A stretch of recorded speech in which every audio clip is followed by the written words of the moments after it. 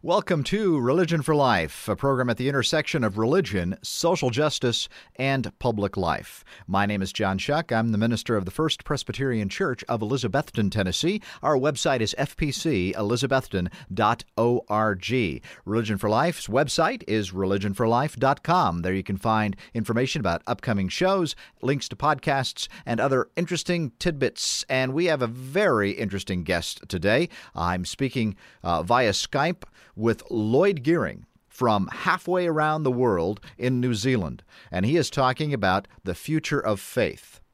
Lloyd Geering is 95 years old. He just celebrated his 70th anniversary of his ordination into the Presbyterian Church of New Zealand.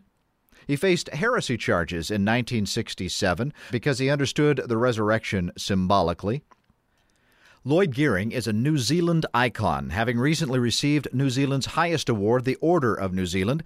Retired from a distinguished academic career in religious studies in 1984, he's continued to lecture widely throughout the world and been a regular media columnist and commentator on religious topics.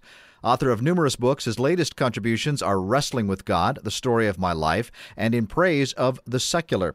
His forthcoming book is From the Big Bang to God, Our Awe-Inspiring Journey of Evolution. Previously honored in 1988 as a companion of the British Empire, Lloyd Geering is a public figure of considerable renown in New Zealand, where he is in constant demand as a lecturer and as a commentator on religion and related matters on both television and radio. In 1966, he published an article on the resurrection of Jesus, and in 1967, another on the immortality of the soul, which together sparked a 2-year public theological controversy that culminated in charges by the Presbyterian Church of New Zealand, of which he's an ordained minister, of doctrinal error and disturbing the peace of the church. After a dramatic 2-day televised trial, the assembly judged that no doctrinal error had been proved, dismissed the charges, and declared the case closed. He writes about the future of religion. In fact, some of his books include titles such as Christianity Without God, Christian Faith at the Crossroads, The World to Come, From Christian Past to Global Future, Tomorrow's God, Faith's New Age, Coming Back to Earth, From Gods to God to Gaia.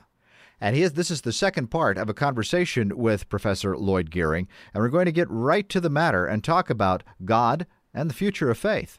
You speak in your books, for example, in your in your 2009 book, From Gods to God to Gaia, Coming Back to Earth, of not only the future of the Christian faith, but the future of human life on Earth. And I'm wondering, does Christianity, or can Christianity for that matter, or any of the world religions, offer something to this new global age? Many of my friends, and they will be listeners to this very program, think that Christianity is full of myths worthy of nothing more than to be discarded from an age past. What do you think in Christianity might be helpful to us in our future? Well, first of all, I want to say that the modern world is the continuation of Christianity. It's the Christian West, for better or for worse, brought the modern world into being. I mean, this is an undeniable fact. The whole idea and practice of science emerged in the West. And in the book I'm just about to publish, I try to show that if it hadn't been for the dominance of prominence of the concept of God in Western thought, empirical science would never have got off the ground. And so what we have although we call it a post-Christian world rather than a Christian world today, the word Christian is still there. And that what we know as secular values have all come out of the Christian tradition could the Christian tradition, let me put it this way. At the heart of Christian theology is the doctrine of the incarnation. That is, that God becomes man. Well, and while that is traditionally applied only to the person of Jesus, it's better to extend that, to apply it to the whole of humanity. That is, all that we once were associated with God is now becoming enfleshed, embedded in the human species. And the more we appreciate this, the more we shall be able to draw from the past, draw even from its myths and legends, to supply us with the values we need in the future. And of course, I would want to say we live at a very delicate point in the history of humanity. The problems the world faces today are simply tremendous. I've tried to talk about them in the book, The World to Come, meaning, of course, the future of the earth. And I do it again in this book that's just about to come out, so that we shall need as much help as we can possibly get from our cultural past. And I would want to say it's not only from the Christian tradition, but all the great religious traditions will have something to offer by way of values to help us overcome the problems of overpopulation, of ecological disasters, of pollution of air and water. These are the big problems we face as a human species today. Lloyd Geering, my guest on Religion for Life. You are the author of the upcoming book, From the Big Bang to God, Our Awe-Inspiring Journey of Evolution. Can you tell us a little bit about the content of that book? Well, it simply tells the story of evolution, of first of all, of the coming into being of the cosmos, and then the coming into being of the earth, and then the coming into being of life, and then the way in which life proceeded through certain great disasters which almost wiped it all out. It certainly wiped out big sections of it. And then it gets to the point of where Homo sapiens arrives, and then the great emergence of language. Many books attempting to talk about evolution really stop before this point and just end with Homo sapiens. That's only the first half of this book that carries on chronologically, that through language we are able to build a thought world. And it is through the thought world that we tell stories, that we evolve religions, that we develop sciences and so on. And we all live in a thought world through which become the lens through which we look at the universe itself.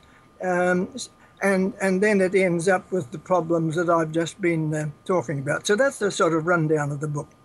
Well, one of the big changes I think that is oftentimes difficult to grasp is the notion that God and its symbolism is really a product of human language. It is in a sense that human beings, if I can put it this way, created God through language, as opposed to perhaps the version of the pre-modern version that God created the world and then human beings. And that shift of focus is a major part of the shift in thought that we are undergoing, isn't it? Oh, I couldn't agree more. In fact, I bring that out as a very important point in the whole book. In fact, at a Readers and Writers conference to which I've been invited in about 6 weeks' time, they have asked me to actually give a lecture on how we humans made God. How did we do it?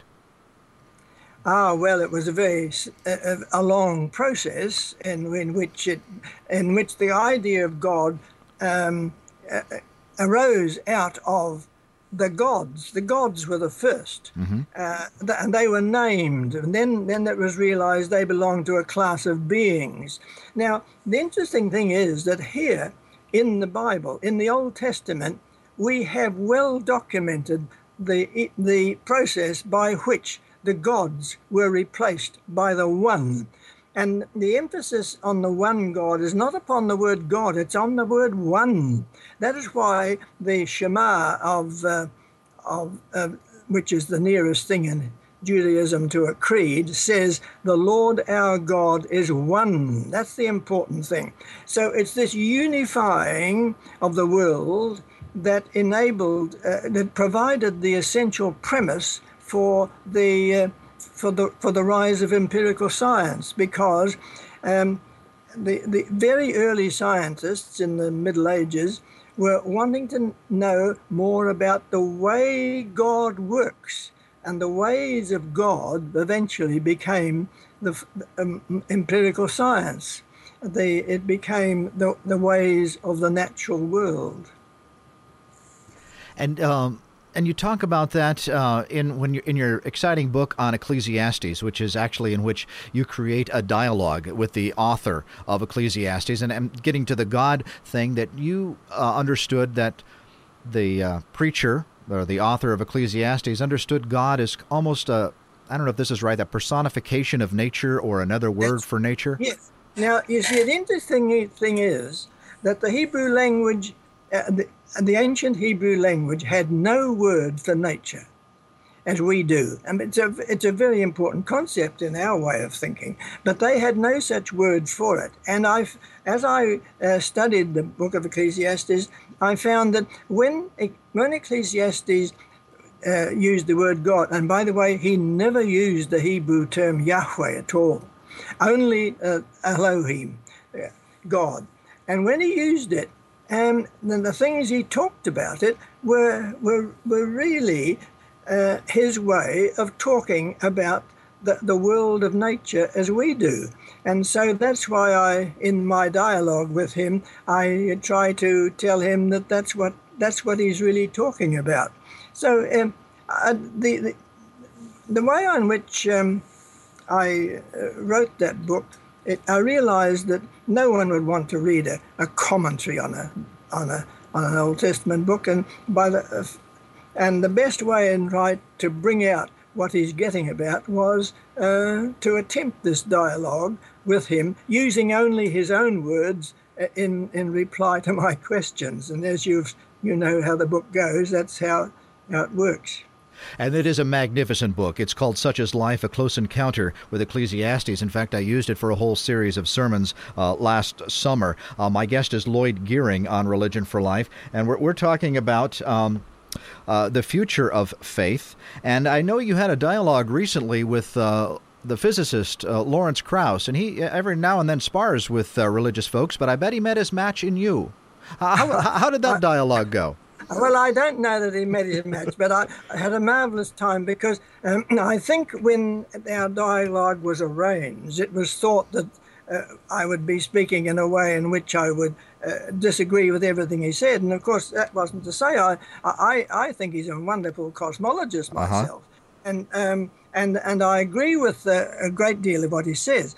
Where I cross swords with him is that I thought he shouldn't be rubbishing God, the idea in the way he was, because he should be more appreciative of the way in which the idea of God laid the foundation for modern science. And I said, just even though you disagree with your parents as you grow up, because you live in a slightly different age, you honor your parents for what they've given to you. And so we should honor our Christian past for what it has made possible in the present.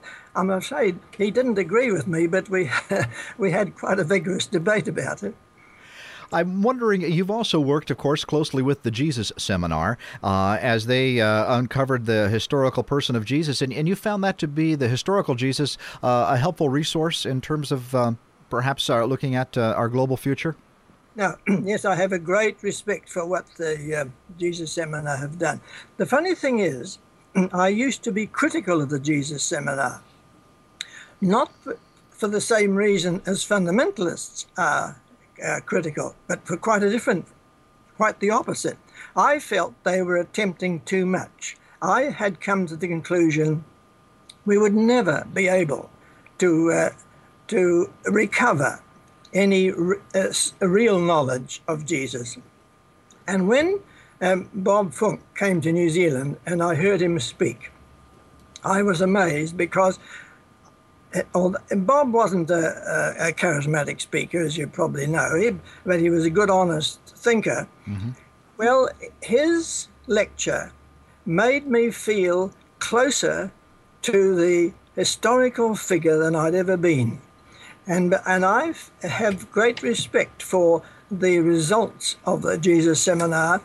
What did Jesus really say? What did Jesus really do?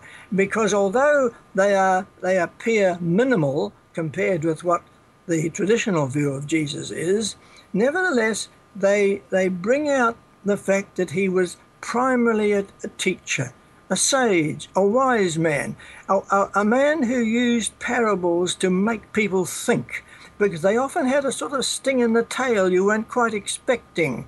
And so I think that we can still find Jesus to be a stimulus to our own thinking. And of course, he is unique in saying that we should love our enemies. And that, of course, is a message which the world needs, and indeed, if we attempt to do that, we would transform the world.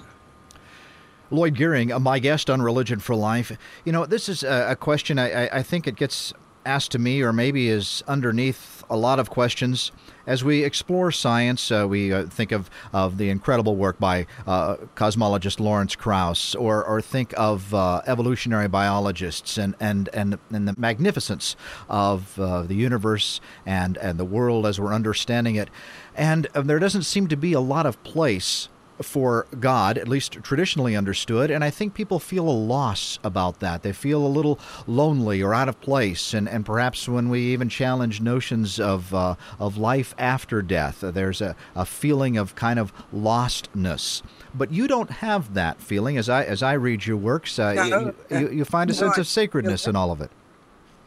Yeah, oh yes, I think the universe itself is enough to fill one with awe and wonder, and not just the size and so of the universe, but the way in which out of apparently lifeless objects, lifeless matter, life itself has emerged, and the way it has emerged, and as I've learned to more about it in attempting in writing this book, the more I have been seized with wonder.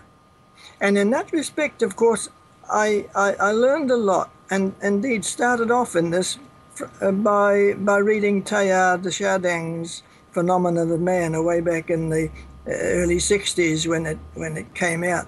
And see, Teilhard de Chardin, devout Roman Catholic as he was, saw the whole evolutionary process as a way of understanding God. He rarely uses the word God at all, but he is amazed at this whole process. It's tremendous. One of the problems, of course, about the whole process of evolution is that there's no guarantee of where it's going to go, and indeed, in the past, it has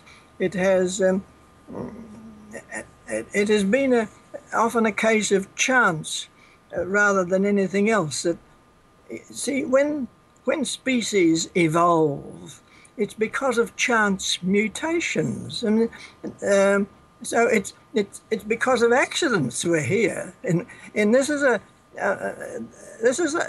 in one way it's unsettling. On the other hand, it's simply amazing that we're here at all.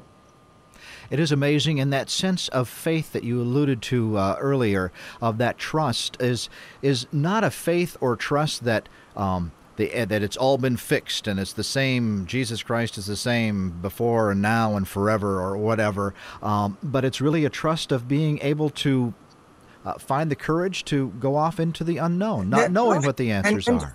And to face the unknown, yes. The future is always unknown.